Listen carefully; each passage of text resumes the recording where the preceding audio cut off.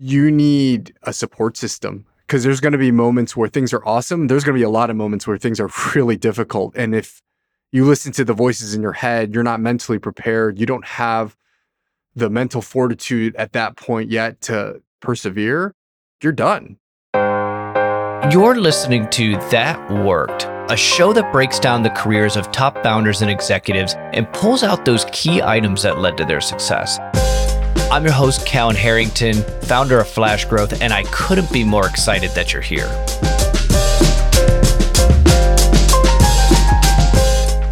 Welcome back to another episode of That Worked. This week's guest is a fun one for me. I'm talking to Rich Wu.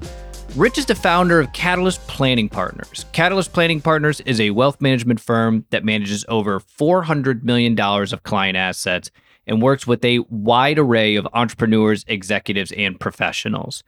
Rich is also a highly sought-after public speaker. He's given over 100 talks at national and local conferences, speaking about financial planning, investment management, and business growth. So, why is this one so fun for me? Well, my career started at Northwestern Mutual as a financial representative, and I am still eternally grateful for that opportunity. One thing I'll tell you, it's a hard business to start, and you will learn a ton about yourself.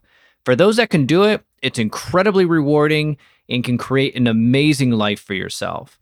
Rich and I spoke about what worked for him to make it in this career. These are tactics that apply to so many different areas in life. How to start networking, how to survive your first year in business, how to spend your time effectively.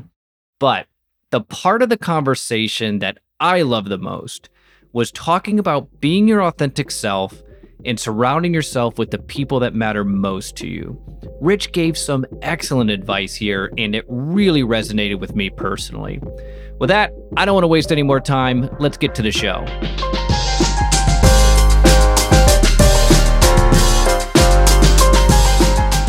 Rich, welcome to the show. Hey, Callan. Thanks for having me. Now, I'm really excited for this one because our career started out in a similar path. So tell us a little bit about Catalyst Planning Partners and what you're doing with Catalyst. Yeah. So out of college, I worked in corporate finance for about 4 to 5 years. And when I was about 27, 28, I was met with the opportunity to get into the financial planning and wealth management world. And part of that was intriguing to me because I wanted to work with not just numbers, but also people. And the other part of that was actually when I was in high school, and I think I shared this with you before, Callan, my mom passed away in an accident. My mom, my dad, and my brother went on a whitewater rafting trip in Wisconsin when I was 15. And in a freak accident, we ended up losing her. She ended up drowning in that accident. And it was really difficult. I was 15, my brother was 7. You know, in a moment's time, your world just gets kind of flipped upside down. And as you can imagine, at a young age, you know, that sort of thing teaches you a lot. So I learned a lot of tough but important lessons. But among many, one of those lessons was about the importance of being financially prepared and making sure that whether rain or shine, that your family was going to be okay. And so fast forward 15 years later, you know, again, when I was 27, 28, when thinking about getting into, you know, the opportunity of wealth management, financial planning, it wasn't just about the cachet of finance or making money or the stock market or even planning. I mean, all that stuff's interesting, but really I felt like there was almost like a mission or a calling to the work to help people in, quite frankly, ways that we didn't have help. And so I said, you know, I can get behind that. And I feel like that would be meaningful work to me. And so you don't know if you're going to be good at the type of work that you do. You can only try. And so in the first year, I was like, look, if it works, great. And if it doesn't, then I'll figure something else out. But I wanted to give it a shot. And that was, wow, almost 15 years ago. And, you know, we've been really blessed and have been able to build an incredible business, but most importantly, with just incredible people on our team and the clients that we work with. So, yeah, it's been just kind of an amazing journey. I honestly wouldn't, if you told me 15 years ago, you know, where we'd be now and what we would have learned and the people that we would have met along the way, I would have said, I don't believe you, but it's been awesome. So one of the things that, one, appreciate you telling that story just in general and kind of the deeper reason on why you wanted to go this route, but the one of the things that I wanted to touch on. So you started out on the corporate finance world and then shifted into the personal finance world. And typically it's the other way around. Typically, well, I'll give you my own story. I couldn't get into Yeah, corporate finance. So I had to go kind of the personal finance route. And then the sure, interesting thing about that is, is you talk with so many people that went the corporate route in this, like, God, I wish I would have went the other route because once sure, you build that book of business, it's one of the best businesses that you can have. But sure. was it that family reason why you made that change? I don't know. I mean, really, I was met with an opportunity. I wasn't looking for it. Someone honestly just reached out to me. So this one particular advisor was working with a client who I went to college with, and they were looking to add people to their organization. And that friend of mine from college gave that advisor my information. And that's kind of how the whole thing started. So some of it was just, I don't know, serendipity, call it luck. Like I wasn't looking for it. It just kind of found me. But I think when I was presented with the opportunity, when I did some research, when I thought about it, I was, this could be really interesting. And I think the more and more I thought about it and kind of dove into it and thought about really the reasons of making a long-term switch, and this is kind of a big switch, I think that's kind of where the mission and the kind of the deeper reasoning kind of came up as a part of that process. So I think that's kind of how it happened. Gotcha. So for you, it was the long-term aspects of going this route versus going the corporate finance route Yeah. aligned more with kind of your goals. Is that right? Yeah, I think there's a lot of reasons. Obviously, autonomy and building your own business and running your own business is important. I think working with people, not just numbers, was an important facet. But I also think just the impact piece, I felt like being able to build something and that I was able to work with people directly and make a direct impact on people felt a lot more meaningful in light of my story, more so than maybe just working for a big corporation. Again, not to say that you can't make impact through a corporation. I just felt like for me, there was more meaning in that. Yeah, that makes total sense. And one of the things that I think the reality is, I think that you have to have a really strong drive to start that business from scratch. Is that fair to say?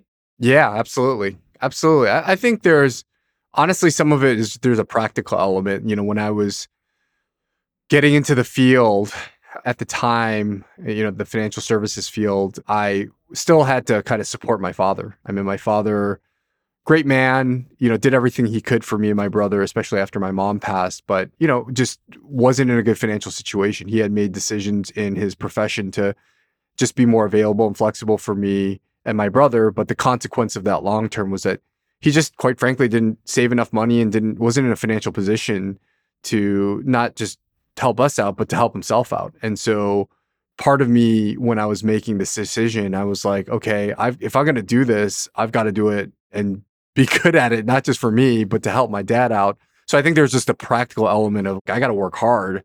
But I think kind of the long term, I felt, but I'm also doing this because I believe in the work and I believe that we can add value and actually help people. Yeah, I mean, just to make money in and of itself wasn't going to be enough of a drive, or at least for like a long-term driver. Maybe for a couple years people can do that, but I don't think you can make a 20, 30-year career in this field just to make money and to grind that hard and work that hard in the beginning. It's too hard. And so let's talk about that a little bit. And I'm harping on this a little bit because I spent some time in this. I started my career out at Northwestern Mutual and went through this path, and it's really hard. I tell people all the time, go through the Northwestern Mutual internship program. If you're young and you want to get sales experience and you want to get that's I still use so much of that same sales training today in B2B and enterprise and all sorts of different Yeah. things, how transferable it is. So you had powerful motivators, you had great reasons why you were doing this. That still doesn't make that first year any easier. What did you do? How did you get off the ground and just start to get traction? Yeah, I think in any sort of business, you have to have a couple things. Number one, I think you have to have some mentorship, like a roadmap, right? Someone just kind of figuring things out from scratch and, hey, I made a successful business. That's like 1 in 10 million. I think a lot of people that end up succeeding in whatever business they're in, they either had some sort of guide or framework to help them through, or they had really good mentors to teach them the ropes.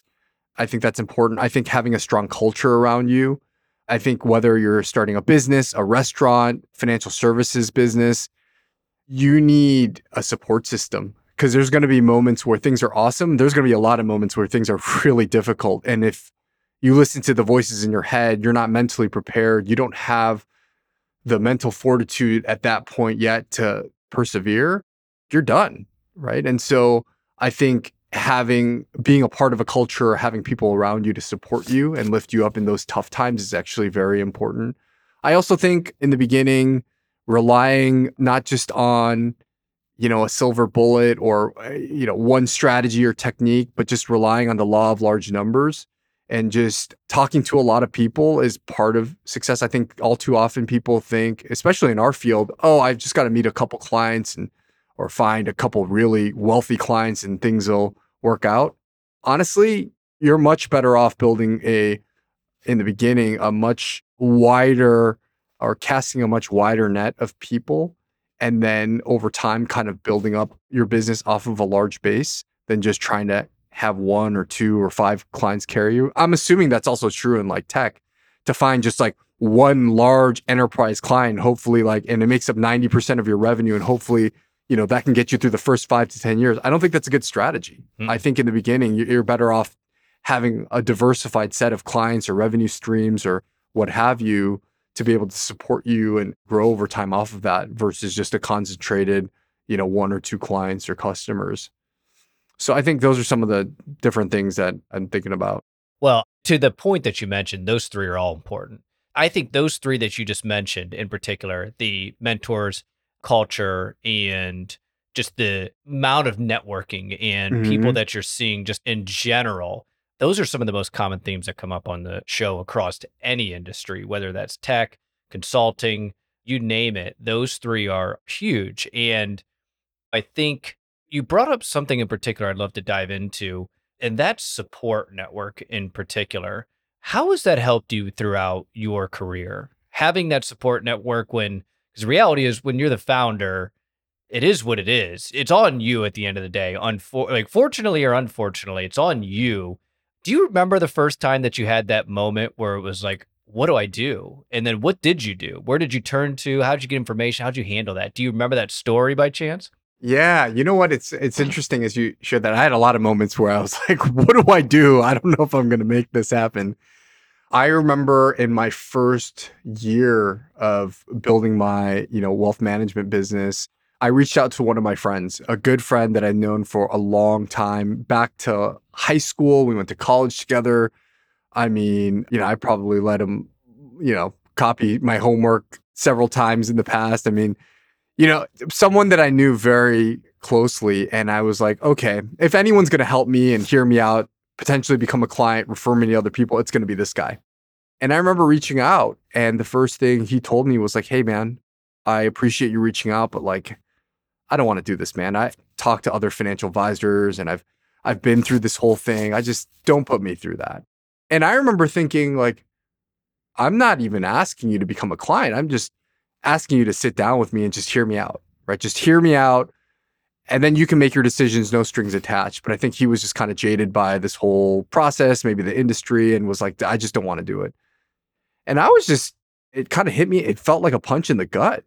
I was like, if I can't get a good friend who I've known forever, who we've been through thick and thin together to just hear me out, how am I supposed to do this? And I remember going to one of my mentors at the time, who's also a fellow advisor, and just telling him, and I was just emotionally wrecked. I felt just doubting myself. And he was like, look, some of the people that you expect to work with you aren't going to. On the flip side, some people that you expect, it's a long shot, it's a 1 in a million. Those are the people that are going to surprise you and work with you. And then there's going to be everyone in between. He said, so don't get hung up on it. I know it hurts. I'm not trying to dismiss your feelings. Don't get hung up on it. There's millions of other people out there. Just go find another person to talk to. And I remember taking that advice to heart, and it still hurt. But I went on and I just said, okay, I got to talk to some other people. Years later, ended up reconnecting with that friend about this topic. I don't know how it came up. And then he ended up becoming a client of mine. And you just realize sometimes it's not you, sometimes it's timing. But at the end of the day, if you have people around you to kind of build you up, share about their experiences, just honestly, just hear you out and just be a sounding board for you, man, that's everything. That's everything. How do you do that today? To add a little more detail on that, when you're starting out, there's all these other people that have been there before, but now you're at the top of your game at this point. Yeah. Are you creating a network of other people that are at the top of their game in order to pull that off? What is your process for keeping that group, that community, that mentorship in order to continue to grow? Yeah, that's great. I don't think there's any one thing that I do, but a couple things come to mind. Number one, I still get coaching. I get business coaching. I think that's really important to have kind of a third party evaluate you, your headspace, your goals, the things that you're thinking about. I think that's really important on an ongoing basis. I mean, if Tiger Woods still has a coach to this day and he's greatest golfer of all time, I probably in my industry could use a coach ongoing.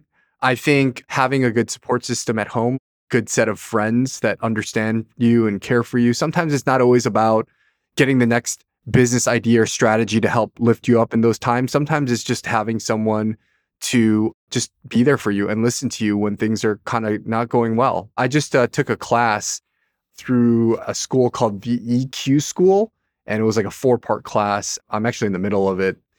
And one of the things that we talked about was this idea of giving feedback and receiving feedback. And one of the eye-opening things that we talked about in that session was how important it is when whether you're giving or receiving feedback is not to make it about you, right? And so how often, when you're in a support system and you're just sharing what's on your heart and you're broken or you're devastated, do people come back and want to tell you a story about, their situation or give you advice to solve a problem or tell you about what they think about it? When the reality is 9 out of 10 times, you don't want any of that. You want someone to say, oh man, that must be tough. Hey, I'm here for you, man. What else is going on in your mind? You just want a safe space to be heard, right? Whether that's in our marriages or things that's going on, people just want to be heard. Mm-hmm. They got the solutions inside of them. They have a lot of the advice that you're ready to give them. They already have that inside of them. They just want a space to just have a friend sit with them in pain and sorrow and difficulty and tragedy, And so that's something that, quite frankly, I'm learning now to give to other people. It's not always the solution. It's space. It's just being there. It's a body to say, hey, I care for you and I'm here. So I think that's important when you're formulating relationships. And back to your original question about like, what do you need from people and how do you create that? Sometimes I just need friends that I know care about me and love me and just will give me space to be heard and to be seen. So I know exactly what you're saying. And it is a lot of times that people just want to be heard. My challenge is that I want to jump into solutioning, right? Especially if it's something that I know. It's like, oh, I know it. And I know, I've been doing this long enough to know it's like, Count, you need to shut up. You can't make it about yourself. I even do it on the podcast where it's like, Count, stop talking about it. It's not your story. It's the guest story. How do you, I have to assume, and this is an assumption. Yeah. And please correct me if I'm wrong, but I have to assume that, given that you're a striver, you're somebody that's pushed hard to build this business into what it is, that you probably like to solution. You probably like to problem solve. How do you prevent yourself from doing that in those situations? Yep. Yeah, that's good. So we're talking about before, business coach is helpful. 2 other things that I have a study group. So a peer-based study group of other folks that are advisors in my field that are top performing, people that I respect, have good ideas. And, we meet once a month and share ideas, give each other feedback, help each other out. So I think very intentional forums and frameworks like that are very helpful to have on an ongoing basis with people that you respect. Something else that I do, I think, Callan, we had talked about this. I also host something called a Jeffersonian dinner, 6 to 8 people, dinner, curated invite list of people that you want to invite and that would be important to hear from and learn from.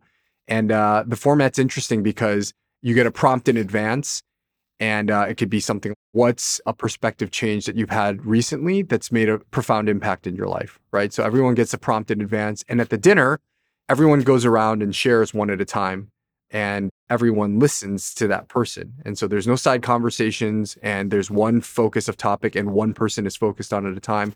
I found that community and that kind of dinner club that I put together very helpful because That's an environment where you have leaders from other industries, someone in tech, someone in real estate, someone in media, a pro athlete, and they're all sharing about the same topic, and you're gleaning wisdom from them. They're gleaning wisdom from you.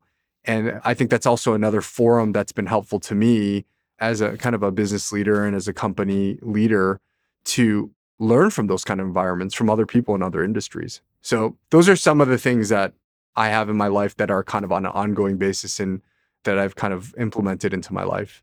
Yeah, I'm super excited about the dinners. One of the things that struck me immediately was when I asked you, I was like, well, do I pick up the bill? Do we split up the bill? And I know it's like, oh, Kel, why are you getting into the weeds on this? I'm getting Yeah, into the yeah, yeah. weeds because you said something I thought was super important, and it's that everybody splits the bill. So you don't want people to think, oh, there's got to be some catch to this. And to your point, it is. It is just that it's creating this community of like minded in the sense that these are people that want to learn, grow, hear other people's Hmm. stories in order to get different perspectives. That's right. And if there's this thought of this consulting company's picking up the bill, why are they picking up the bill? Then it could kind of ruin the actual purpose of that. I thought that was a Totally. really great point. That's right. That's right. You brought up so many good things. I can unpack all of these, but one thing that I get asked a lot, and I'd love to get your take on this, is if you're a younger person and you want to start networking and you want to start meeting people and building these relationships, you have no idea how to do it, probably are nervous, especially if you don't come from a sales background, or maybe you're not the most outgoing or the loudest person in the room, which is typically kind of the stereotype of what we think of when we think of networking. I think of it very differently, but I'm also the loudest person in the room. What are some ways that people, if you're kind of younger in your career, can get out there and start to meet other people and build those relationships? Yeah, I think that's really good. So a couple things, and actually I talk a little bit about this in my book, which is hasn't been released yet, but it's a book entitled Diving into Depth, and it talks about how do you develop relationships, how do you deepen relationships, and how do you live with intention. And I think if I was a younger person in my 20s, even in my early 30s, and I'm building out my network and trying to meet people, a couple things. One, I would just keep an open mindset. Someone invites me to a barbecue, I wouldn't think so hard about it. Go to the barbecue. Conference comes up, sounds interesting. You never know who you're going to meet. Go to the conference. Don't think too much about it. Like just sign up and go, right? You're going to watch Netflix anyway during that time. Might as well make use of it, right? So I think having an open mindset is really important. I think when you meet with interesting people, asking those people to introduce you to other interesting people. I found that if I can meet and have an incredible conversation with Callan probably knows other interesting and incredible people like himself. And so if we have a great conversation and I say, wow, well, you had mentioned Steve, Jamie, and John, would you be open to connecting me to one or two of those people? They sound like amazing people for me to meet. Asking to be connected, then that starts widening your network.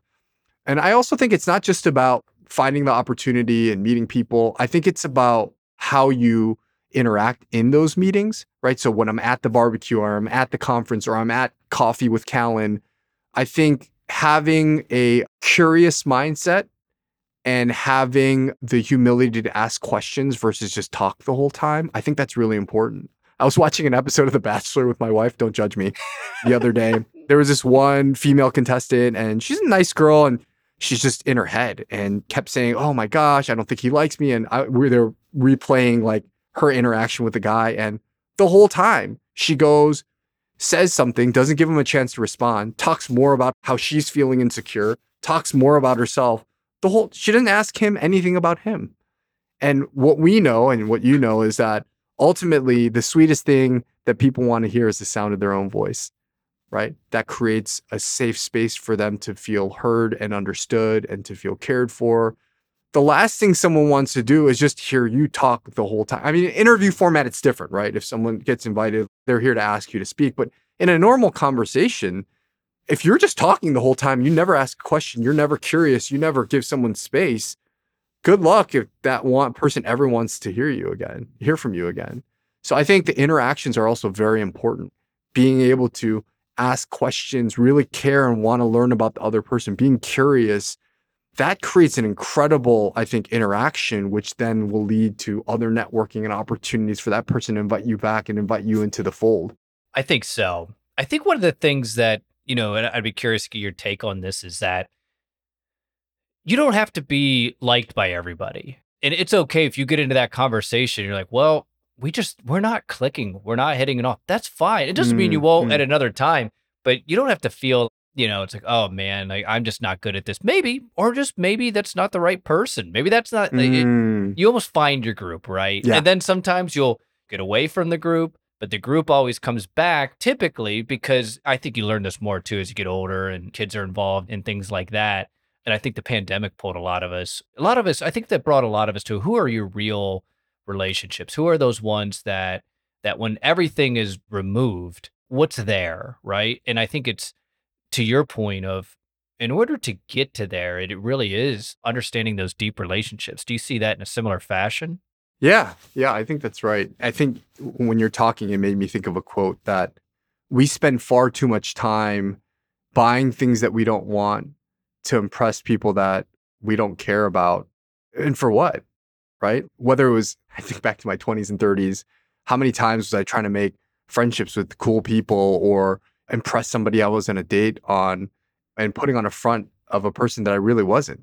So then those people become your friends. You end up going on more dates with that girl. And for you to continue to have to be a faux version of yourself, like that's not a fun way to live. Like I have to keep putting on this air of someone that I'm not so that these people still continue to like me. That's not to say that you don't try to put your best foot forward. That doesn't mean if you're at the core, you're a jerk, that you act like a jerk all the time and you don't try to work on that part of yourself. But that is to say if that you're pretending to be someone that you're not, to just garner new friendships and click with people that you don't really click with, like you're wasting a lot of time because you're going to build a community of people that you don't actually spending time with. And then 20 years later, you're, wait, I invested 20 years in people that I don't actually even like or I want to be around. Why am I doing this? Life is too short for that. I'm already 42 and I'm feeling, wow, I'm like 20 years out of college. How did I spend my time? And when I look back, I don't want to think about feeling like I wasted it because I needed to make an extra buck or, needed to impress somebody. So I think the quicker that you can realize that, the better off you'll be in the long run, because there's going to be people that you click with, that you can succeed together with, and that you'll be excited about hanging out with. And those are the times you need to invest your relationships in. That brought up a question. I totally agree with everything that you just said. And one of the things that I think people struggle with, or at least I see this, I should see this on LinkedIn and I see this, and there's a lot of talk about your authentic self and being your authentic self. And then it's, where are you supposed to be your authentic self in every situation? Where if you're someone that swears a lot, and I'm not, what if you do, you don't, I care less, but should you just swear all over it? And if that person doesn't grasp that, then they're not for you. Or is it, do you get comfortable with somebody and then you're your authentic self and then you see where it is? What is that to you? Yeah, that's a really good question. I don't know if I have an amazing answer for that, because I think people are going to differ on how they view this, but I think that it's important to be your authentic self, but it's also important to use wisdom and restraint. If I'm at my best friend's funeral for his mom, and I'm a person that likes to swear and just be really loud, and it's in the middle of service, and I just want to talk in the back and start swearing in the back and being really loud and be like, well, this is who I am. You're just being foolish. That's not exercising wisdom, right? But if, I like to swear and I like to be really loud, and every place I'm going, I'm just thinking, oh, but I'm worried. Like you don't want to live with those shackles either, right? So I think it's just knowing the appropriate context to be fully, right? We're never fully are complete. Like there's things that we don't want to, quite frankly, share with anyone. Are you not living your authentic self because you're not sharing everything in the deep recesses of your heart with other people? No, I don't think so. I think you're just showing restraint. I think you're showing wisdom. I think you're understanding the context. So I think every situation is different. And I think the degree to which you can be authentic is great, but I think the degree to which you can put a filter on that out of respect for other people in the context, I think that's even greater. So I don't think there's an easy answer, but I don't think it's so black and white. I don't think it's hold it all back. I don't think it's just unleash your full self in every situation all the time. Yeah, I tend to agree with that. And as you were saying that, it's almost it's almost, what are you willing to say no to, right? Because Mm, in the beginning, and I definitely did this, I said yes to everything. And I did the same thing. I tried to hang around all the people that looked like they were doing all types of cool stuff. And then I was like, man, this is really not that cool. I'm not like this. And then, when things got tough, were those people there? No, not a chance. yeah, It was the same people that I built deep relationships with all my life that that's were right. there. And it was not the people. I realized how superficial those relationships really Mm, were. And it's not to say you don't network. You're going to network in your business, in your industry. And some of those will be deep relationships. And some of those just ends up being you guys have a good connection and you help kind of refer each other and totally. network and things like that. And that's okay. This brought me to a point, and I would love to kind of get your take on this. Is so you mentioned in the book about like living with intention, Hmm. and you're at this point within your business now where my guess is you can probably choose. You can choose, do I want to be number one Forbes wealth advisor? Hmm. Hmm. Or do I want to take this in another way? What does that look for you now that you have the choice that you can keep putting fuel in the fire? You can pull back. What does that look for you? And how do you think about that? Yeah, that's a good question. I think that getting yourself to a place where you have options takes work, right? It wasn't always like that, right? At the beginning of my career, I couldn't say, well, I just, wherever I want, I can work 5 hours a week and I can, be at the top of my profession. No, you have to earn that over time, right? You have to put in the work. But now that I've been doing this for a long time, the business is to some degree self-sustaining because we have a team of 11 and, it's not me that has to answer every single question and be available at every single minute. There's a lot of optionality. So as far as the business is concerned, I think, we have a more narrow scope on the types of folks that we're looking to work with. Quite frankly, not just from a metric standpoint, but just personality standpoint. Like we want to work with people that are nice people that appreciate our advice and that aren't just demeaning and just want to tell us, what they want to do as, us being order takers. So I think at this point, I'm spending my time really trying to develop the business, grow clients in a very specific and narrow focused way. And then with additional time that I have, again, I'm not working 80, 90 hours a week. I want to invest it in other things that are important. Work isn't the only thing that's important to me. I want to, my kids are everything. I have a 3-year-old and a 1-year-old. And I told my business partner, Joe, this, and we had agreed, hey, we want to build an incredible business, but never at the expense of our families. I don't want to have hundreds of millions of dollars of money in my bank account and then all of a sudden I'm divorced and my kids hate me. I'm not saying that those two things have to be true. You can have hundreds of millions of dollars in a great family, but I don't want to work 110 hours, sacrifice my family just to make another dollar. There's a diminishing marginal utility for extra dollars that we make at this point. My family's fed, we have a roof over our head, we're very comfortable. I want to have an awesome family life. I want to be a part of the community. I want to work on projects that are important to me, like these Jeffersonian dinners and my podcast and the book that I'm writing. Those are things that are important to me. And so, to answer your question, it's nice to have optionality because you can be more focused. You can work on the things that you want to work on, but it also gives you the ability to work on things outside of work so that it's not just about making the next dollar or building the business, one unit higher. I love that answer. And if I'm hearing you correctly, it's now that you have the options, you're choosing to put those. I want to work with the clients I want to work with. I want to spend time with my family. The business is going to grow no matter what, Yep. but we're going to grow it in a way that maximizes our enjoyment of it, both personally and professionally. Is that correct? Yeah, that's correct. I would also add one thing. Sometimes it's kind of still hard to know, but am I still using my time correctly? Should I be spending more time on the business or should I be spending more time at home? The way that I kind of test if where I'm headed is going in the right direction is I just at the end of each day or each week, I go, how do I feel about how I use my time? Do I have a lot of regret? If I'm working 15 hours a day, I promise you, I'm probably thinking, wait, I'm not starving. Why am I doing this? And I'm probably thinking like, I didn't spend enough time with my family. If I'm not working at all and I'm worried about like the bills being paid and the business is about to collapse, I'm probably thinking I probably should be working a little bit harder, right? Kids are at school, there's no more time to spend with them. So I think some of it is I try to test the direction I'm going in by looking backwards and saying, how did I feel about that week? How did I feel about that day? Do I have any regrets? If I do, why? And so it's kind of an ongoing process. But that's just one way that I think about it. If you could have a conversation with your younger self, what would that conversation be and what advice would you give them? Up to you on the age.